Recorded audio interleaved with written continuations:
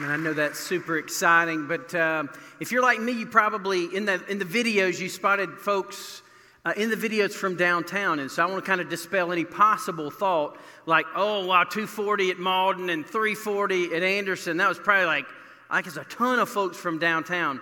Just to show you how the vast majority were new people. Last Sunday, now just let me back up just a minute. 2019, we were averaging around 2,200. This is pre-COVID, okay? So pre-COVID, we were averaging about 2,200 on a Sunday morning.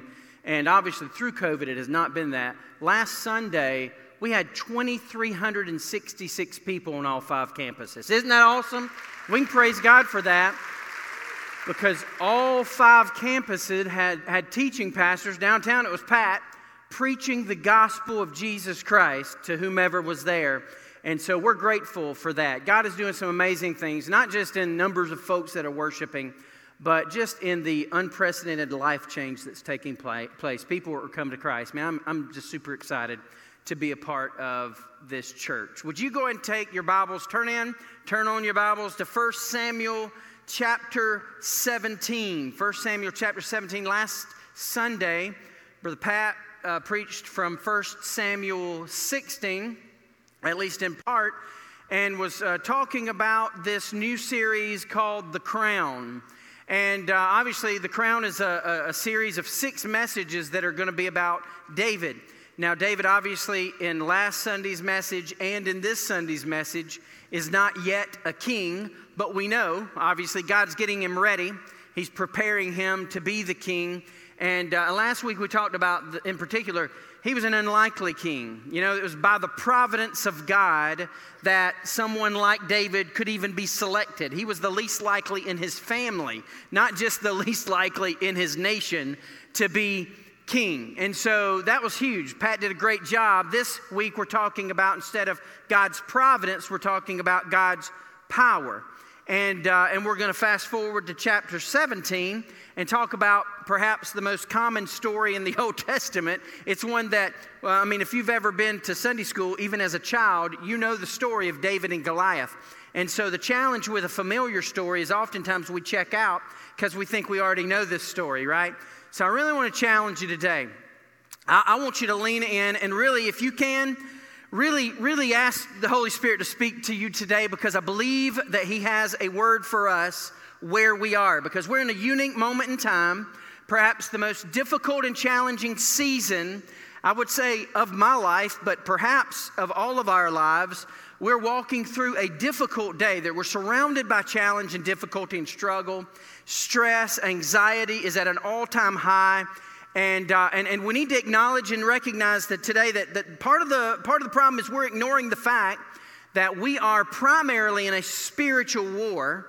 There's a spiritual battle that's taking place, and there are a lot of physical things that we see with our eyes, a lot of physical things that we hear with our ears, a lot of things we are experiencing, and a lot of influences we are allowing to shape us that we need to dispel, we need to push away, and we need to be reminded of who God is in our lives, because He's not changed, all right? He's not changed since 1 Samuel chapter 17.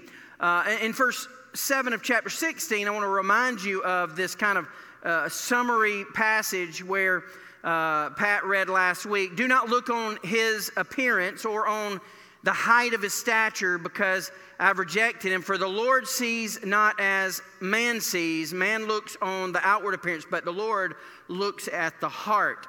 And I think this is what we've got to be reminded of, is that if we are distracted and if we become obsessed with external things, albeit really challenging and overwhelming, but if we allow those overwhelming things to define us and to shape us and to push us and influence us in a way that's away from the call of God, then what we've done is we've actually yielded to the enemy. We've got to remember not to be led by the things that are in our hands, but to be led by the one who is in our heart, because ultimately that is the measure of God. We're going to begin with in chapter 17. Let's read verses 1 through 3 and kind of get the context and the setting of the story. It says in verse 1 of chapter 17 of 1 Samuel, now the Philistines and the Israelites gathered their armies for battle. And the Philistines were on the mountain on the one side of the valley, and Israel's army was on the mountain on the other side of the valley. So let's understand the context of the scripture. This is a battle. This is a war taking place. You've got one army on one mountain, you've got another army on another mountain, and they are about to do battle. And so this is, again, trying to draw a parallel. The Bible can never say what it never said. And so not for a minute am I trying to say, okay, well, I'm going to put myself exactly in the shoes of David. No, this is a story of David and Goliath. But we can definitely glean New Testament application from an Old Testament story. And I believe that we're going to be able to do that if we'll all really pay attention to this well-known story. We're going to look at 3 reminders today, 3 reminders that we all need to be aware of. First one, I'm going to go and give you the first one. If you've got your app, go and type it in. Here it is. The enemy is relentless. The enemy is relentless. In this story, you're going to read it in a second. The enemy is relentless. But I want to remind you, in your life, the enemy is relentless. He is cold-hearted. He is after you, and he desires nothing but to destroy you. And so back to the story. Look at verse 4. And there came out of the camp of the Philistines a champion named Goliath of Gath, whose height was 6 cubits and a span. He had a helmet of bronze on his head, and he was armed with a coat of mail, and the weight of the coat was 5,000 shekels of bronze. He had bronze armor on his legs, and a javelin of bronze slung between his shoulders, and the shaft of his spear was like a weaver's beam, and his spear's head alone weighed 600 shekels of iron. Fast forward to verse 10, and the Philistines said, what did Goliath say to the army of God? I defy the ranks of Israel this day. And he calls them out. If you can imagine this larger-than-life figure, he says, give me a man. Give me a man that we may fight together. He's basically saying, bring it on. Give me your best. Don't hold back. Call up the grand slam, the cleanup hitter. Call your best and bring it, because I'm about to do war against this man. So this is the enemy. This is Goliath in the story that we are reading. And so just a little detail is mentioned here. I want to kind of clarify just so we know what we're talking about. How tall was Goliath? That's a good question. Was he a giant? Well, the Bible, interestingly enough, doesn't call Goliath a giant. Now, if you're home, you can go and Google that real quick, all right? The Bible doesn't say Goliath was a giant. It doesn't say that. We call him that for good reason sometimes, because he was a giant of a man for sure. The reason we need to draw that distinction is the Bible does actually use the word giant in other places, and it has nothing to do with Goliath. Goliath was massive though. Why? Because it gives us the height. It says 6 cubits and a span. Guess what? That's 9.5 feet. Now you may say, well, does that really make him a giant? Let me just say this. Robert Wadlow was verified as the tallest man in modern history, the tallest man you can take a picture of and look him up. Robert Wadlow lived 1918 to 1940. He stood an impressive 8 feet 11 inches, but he was still shorter than Goliath, all right? So Goliath was a tall dude. But then the scripture gives us more specific measurements in the sense of the measurements of weight, and lets us kind of have an idea of how big this guy really was. We need to remember 1,000 shekels equals 25 pounds. And so when we're talking about the weight of shekels, this is what it really comes to. The coat of Goliath that was mentioned in this passage would have weighed 125 pounds. Now, to put that in perspective, how many of you guys are familiar with something called a weighted blanket? Raise your hand. Yeah. For those who don't know what a weighted blanket is, it is something you put on you at night if you don't want to breathe while you're sleeping. You know what I'm saying? I'm serious. Now, Will, our oldest son, gave his mother a weighted blanket, and I'm grateful to God for one thing. It was a single bed weighted blanket, because I'm telling you, Amy really loves it. I think she eventually felt like it injured her at night, and she didn't use it so much anymore. But it would suffocate me. Like some people feel like, oh, it just makes me feel so comforted. It makes me feel like I'm about to die. I'm serious. I'm suffocating. I got to get out from under this blanket, So, but the average queen size weighted blanket is 15 to 20 pounds. 15 to 20 pounds. Put that in perspective, that's like 7 times. Okay, so the coat that Goliath wore, 7 or 8 times as heavy as a queen size weighted blanket. Now that's heavy, bro. I'm talking about like coming at you with this. That's what he wore, all right? This coat of bronze that was weighty. And so we know he's 9.5 feet tall. We have no idea how many. They should have said that he weighed so many shekels. You know what I'm saying? Because this guy had to have been like 3, 4, 5, 6, 600 pounds. I have no idea, you know? It's like that fisherman story. You know, it's like, man, he was like 1,500 pounds. I don't know. But he had to have been huge because his coat was massive. His spear, look what it says. His spear, if you do the math, 15 pounds of just the spear head was 15 pounds. So just to put that in perspective, the average axe head is 1.5 pounds to 2 pounds. All right?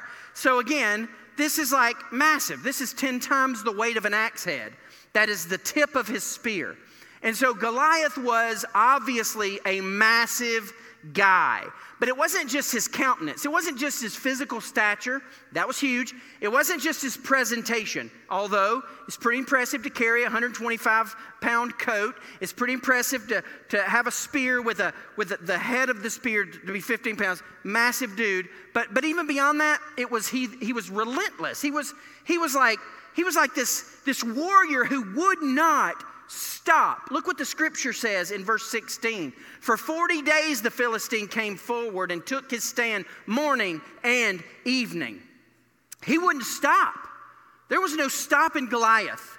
He just continued to come to the front lines, yelling out insult after insult, continuing to bring it to them, to attempt to do everything he could to cause them to cower down, because this was a strategy. No matter what we want to say, no matter what else we believe about the story, here's what we know. Goliath was huge, so visibly overwhelming. Goliath had all of this armor and all this stuff that only the largest man in the valley could possibly carry, so that was impressive. Visibly overwhelmed. But then there's also audibly. Man, he was screaming. He was screaming and shouting insult after insult. His voice had to have been larger than life and causing everyone who heard it to cower down and to shake in fear. But even beyond that, he was coming back constantly. So even if you slept well during the night, you were going to wake up to the shout of the enemy. And then after a day, perhaps it was a good day. You're about to turn in for the evening. Every evening, the enemy comes back and he shouts again. And so there's no rest from fear. And that's really the second thing we need to remember. We're reminded the enemy is relentless, but also, listen, fear is natural. Fear is a natural part of the human condition. And nobody has to convince you of that. The fact of the matter is, we do become afraid sometimes. Listen, at different levels, I don't want to think for a minute that your circumstance is as bad as someone's circumstance over here. But let me just say this. Generally speaking, we've all experienced fear in the last couple of years. We've all experienced fear. It could be even recently, the activity internationally in Afghanistan. And even, listen, we're blessed to be Americans in a country where it is rare that something like the events of the last couple weeks happened, where soldiers, men and women who represent us, who defend us, are killed by terrorists. That is not a common thing, nor should it be. But here's what it does, if we're not careful, really produce fear in our hearts and our lives, as things we feel have been secure and stable show signs, obvious signs of vulnerability and danger. So it produces fear. But then all the pandemic business. I mean, we all have been exposed to so much from every side of every issue. And so you guys know, I am intentional never to be political. If I even get political, I offend everybody, all right? I do that intentionally, all right? Because I don't want anybody to think I'm picking on it. But here's what I'm telling you. Right now, everybody's crazy. Amen? You know what I'm saying? Y'all know, I'm serious. If you don't believe that, you have just demonstrated how crazy you are. Amen? Everybody's crazy right now. It's like you can't even really have a conversation with anybody. Nobody. It's so tense. Everyone's on edge.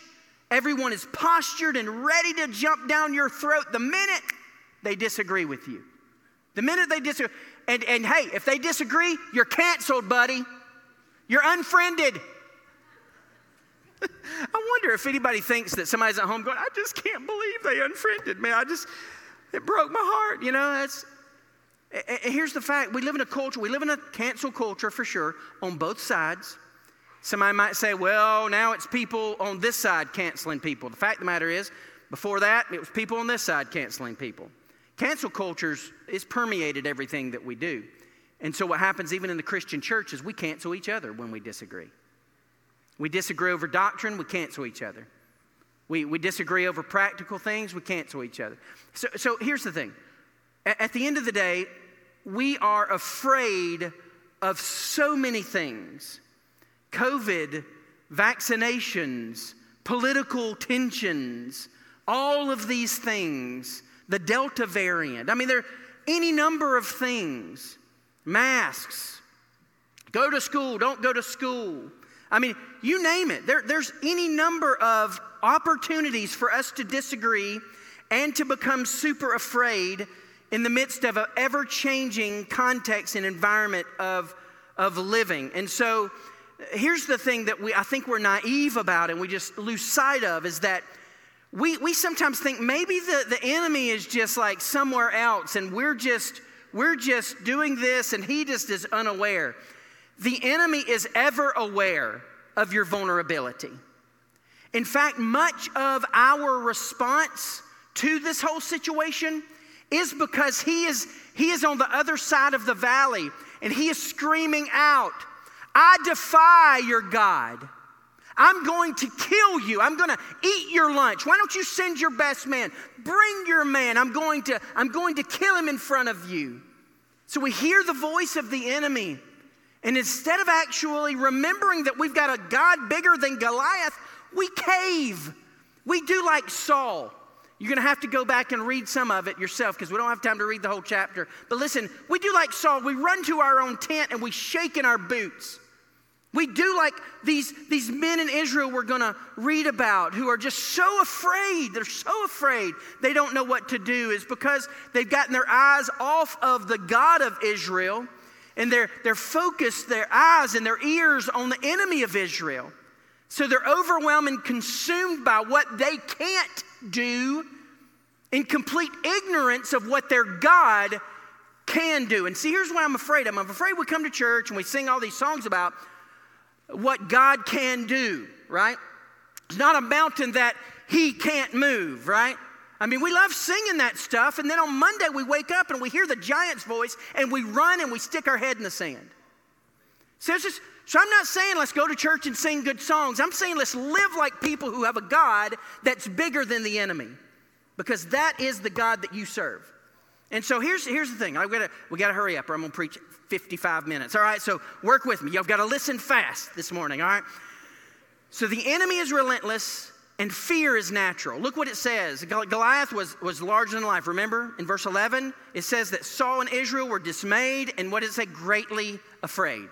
Saul and all of Israel, you see the terminology? All of Israel were dismayed and greatly afraid. But then there's this little shepherd boy. Somehow he had not got the memo that God was not big enough to beat Goliath, right? And so in verse 23, it says, David talked with his brothers. He'd brought a little sack lunch, probably some Subway, or maybe some Firehouse Subs, whatever. And so he brought his brothers some lunch and all that. And his brothers, man, they were not happy with him. As he talked to his brothers, behold, the champion of the Philistines of Gath, Goliath by name, came out of the ranks of the Philistines, and he spoke the same words as before. So important. David is about to hear the same words that caused Saul and all of Israel to be afraid, all right? Don't forget that. Don't forget that. And so he heard the same words as before. I've got to find it. Thank you. All the men of Israel when they saw the man, they fled from him and were much afraid. And the men of Israel said, have you seen this man? I mean, it's like, this dude's big, you know? Have you seen this man who comes up? Look, verse 26. Who is this uncircumcised Philistine? David's challenge, look, that should defy the armies of the living God. And so David's going to people and he's trying to challenge them. He's trying to say, look, we've got a God who's bigger. And what happens? Everybody rallies around him and thinks he's the greatest thing ever. No, look what verse 28. Eliab, his oldest brother, got mad at David and he said, why have you come down? And with whom have you left those few sheep in the wilderness? Isn't that like a sibling? What an encouraging word, right? Those few sheep, those little sheep. Who's keeping your little sheep out in the wilderness, right? I know your presumption and evil in your heart. David, you've got bad motives. You just come down here to see the battle. You're just in the way. Why don't you go back to your insignificant job? Why don't you go back to your little sheep and let us men handle this? Well, the truth was, those men were a bunch of wimps, all right? They were afraid. They didn't want to fight, and so they were hiding. And so they were threatened by a young man who actually is kind of described as a pretty boy in a way, right? David was like this pretty boy. And so they were threatened by this confident, young, small in stature man. And so they were upset. And this is true. This is what fear does. I want you to think about it for a minute. Fear can come from two sources. Fear can come from two sources. And if you don't get anything else, there's a couple of things I'm going to point out. This right here is important. Listen, fear can come from personal experience and it can come from external influences. This is for all of us. Fear can come from personal experience and it can come from external influences. All of these Israel, the army of Israel, all these men, all of Israel were afraid. They were afraid because of their personal experience. They had heard, they had seen, they had witnessed a 9.5-foot dude, right? Decked out in some armor that weighed more than they could carry. And they didn't know what to do. So they were terrified. Their personal experience caused them to be afraid. But isn't it interesting? David had the same experience. It said that Goliath came out and said the same thing. And David heard it. And when David heard it, he did not run into the tent and stick his head in the sand. David said, put me in, coach. David said, I want to fight him. I want to fight him. And it's important for us, if we get lost in this part of the story, we would miss the point. David never thought he could fight him because he was big enough. Even though he tries to give examples in a minute when he's trying to convince Saul to let him fight, he's always saying, God can do it. God can do it. Look, this enemy of ours is defying our God. God will give me strength. God will deliver me. God will empower me to do what he's called me to do. And so at the end of the day, the summary of the entire 6 weeks of this series is this. Look, the crown was never David's. The crown was never David's. We're talking about the crown, and David is going to be the king eventually. But the reason God elevated him, the reason why in God's providence he became the king is because he was a man after God's own heart. He recognized that he was an imperfect man, and in this case, a very weak man. Yet God could use him because he had confidence in the God was greater than his enemy. And so verse 11 says that Saul and all of Israel were dismayed. They were greatly afraid. Their personal experience resulted in an overwhelming, debilitating fear. And in large part, this is the Church of Jesus Christ in 2021 in the United States of America. There are so many of us, if not all of us at times, who are allowing our personal experience to overwhelm us and to debilitate us so that we are bound by the fear that's around us. But even if we conquer the personal experience, here's another thing that comes at us. It's the external influences. Because the truth is, everybody was saying, have you seen this man? I mean, nobody likes to be afraid alone. We like to spread the fear. And even if it's unconscious, we love to share bad news. It's so crazy how people don't share good news, but they love to share bad news. And so oftentimes when we are overwhelmed, we want other people to be overwhelmed too.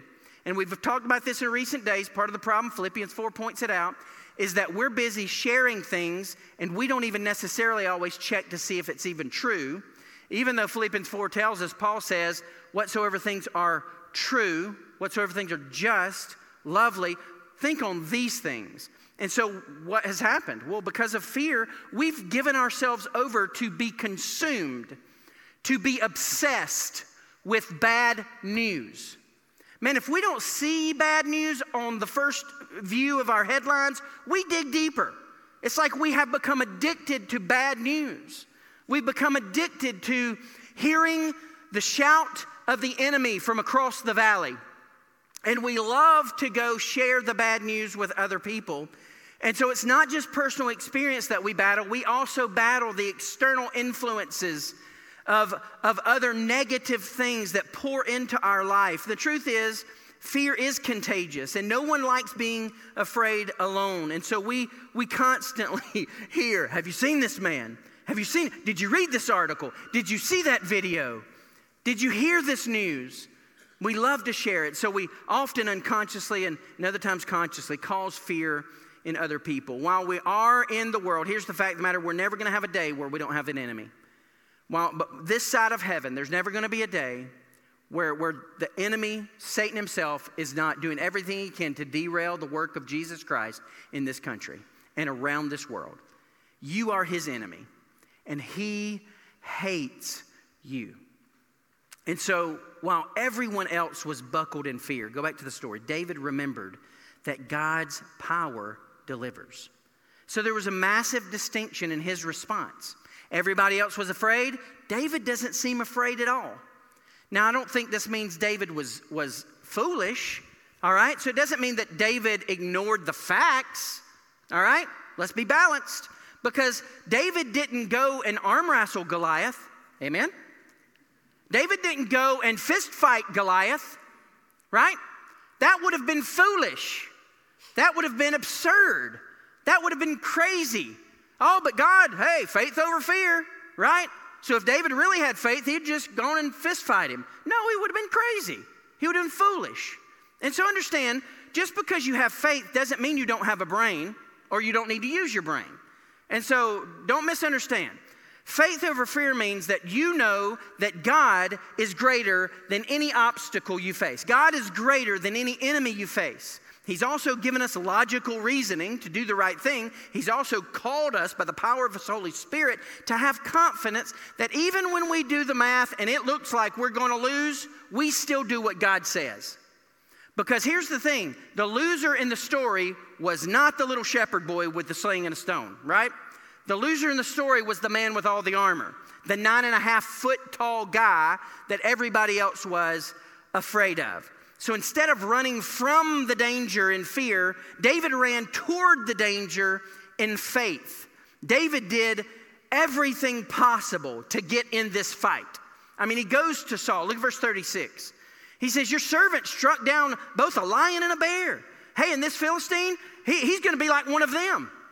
In other words, he's saying, man, put me in. I have done this kind of stuff before. I have fought. God delivered me then. He's going to deliver me now. Look at verse 37, exactly what he said. David said, the Lord who delivered me from the paw of the lion and the paw of the bear will deliver me from the hand of this Philistine. I want you to say this with me. The Lord who delivered me will deliver me. The Lord who delivered me will deliver me. Say it with me. The Lord who delivered me will deliver me. Now, I know that's super simple, and you're like, what? What are you saying? I'm saying David recognized that the God who was is the God who is. You know, the God who has done it before is the God who will do it again. Now doesn't mean again that we just be naive and foolish. No, but it means that we absolutely have an unshakable faith in the God who has called us to this fight. That God has anointed us for this moment. And so in this chaotic, crazy nation, in this moment of time, this season that is unprecedented. Listen, you may be at home, you're like, what is this preacher saying? Look, this is a moment where I'm afraid that a whole lot of Christians have lost sight of the opportunity. And so in the midst of the darkness, in the midst of the craziness, in the midst of the confusion of the day, we are allowing the voice of the giant. We're hearing it. We're allowing the sight of the giant to overwhelm us. And we have lost sight. We've forgotten that our God is bigger than the enemy. There's no reason for you to shake in your boots. There's no reason for us to cower down. There's no reason for us to run to the tent. There's no reason to stick our head in the sand. Our God is bigger than Goliath. David recognized this. He said, the Lord who delivered me will deliver me. So what can we learn about these details in the story? Got to be quick. We've heard this 1,000 times. We've heard the story 1,000,000 times. Listen to 1 Peter 5:8. Very common scripture. He comes like a roaring lion. Speaking of the devil, the enemy comes like a roaring lion seeking whom he may devour. Now I want you to think for just a minute. The enemy comes like a roaring lion, not a cute kitty cat. Amen? Doesn't say that. So the enemy's not going to come like a snowflake. The enemy's not going to come like an easy day. He's going to be a giant. He's going to be a Goliath. He's going to have a voice. The enemy's going to have an appearance that shakes you to your core.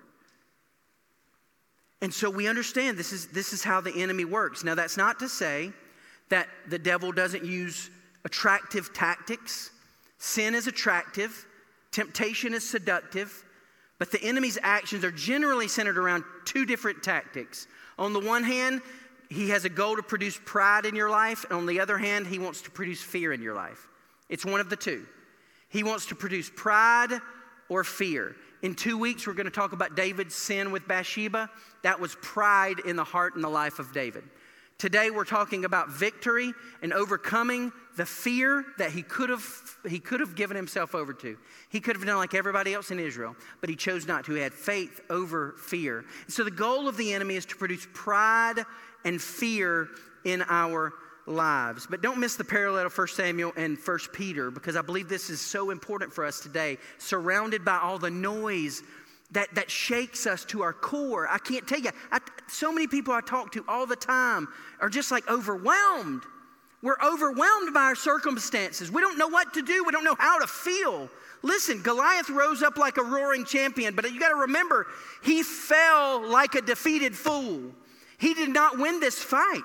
Peter points out the enemy is coming after us like a roaring lion. And so we're going to hear his voice. We are going to see how he is larger than life. And it's going to overwhelm us. But the roar of a lion never hurt anyone. So we've got to remember, the devil is loud. But at the end of the day, the devil is going to lose. Amen? I mean, it's not we who are the losers. We're the ones who are going to win the fight. And so in this moment, in this day, in this week, you don't need to be a Saul. You don't need to be a man of Israel who is cowering down in the midst of uncertain times. God's calling us to be like David. What happened in David? Let's fast forward real quickly to verse 50. An unknown shepherd boy wins a battle in unlikely fashion. David prevailed over the Philistine with a sling and a stone. David prevailed over Goliath with a sling and a stone, and he struck the Philistine and he killed him. But I want you to look what it says next. There was no sword in the hand of David. There was no sword in the hand of David. Everybody had all kind of advice for him. Here's what you need to do. Here's where you need to go. And it didn't even seem on the surface to be bad advice. I mean, armor's what you wear when you fight Goliath, right? I mean, take the king's sword. There's no better sword than the king's. But what did David say? I can't go with these. I can't use them. God's called me to use a sling and a stone. I know it's crazy. That's what he's called me to do. So there was not a sword in the hand of David. What's the point? David's power was in his heart, not in his hands. See, David was a man after God's own heart. And we're going to read more and more about that in the weeks to come. But today, no matter what you're facing, no matter what your circumstances, man, can we pray together that God would give us the strength and the confidence to stand in front of that giant, to stand in front of our Goliaths, no matter what they may be, discouragement, depression, fear, uncertainty, political tension, health concern, job situation, family crisis, no matter what it is, would you acknowledge today that your God is bigger than your enemy, and He is faithful to take care of you? Lord, we love you. God, I thank you for your word. I'm so thankful for every man and woman, boy and girl in this room. God, we know this. You are bigger.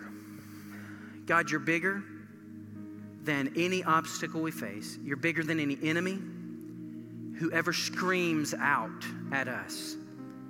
And you are better than any temptation we will ever face. So Lord, today, I pray you would remind us of the things that we really have already been taught, that we can trust you. We can trust you in the midst of the difficult time, trust you in the midst of the battle. No matter how loud Goliath is, God, I pray you would help us stand in strength and fight your battle. We pray in Jesus' name. Amen. Would you stand with me?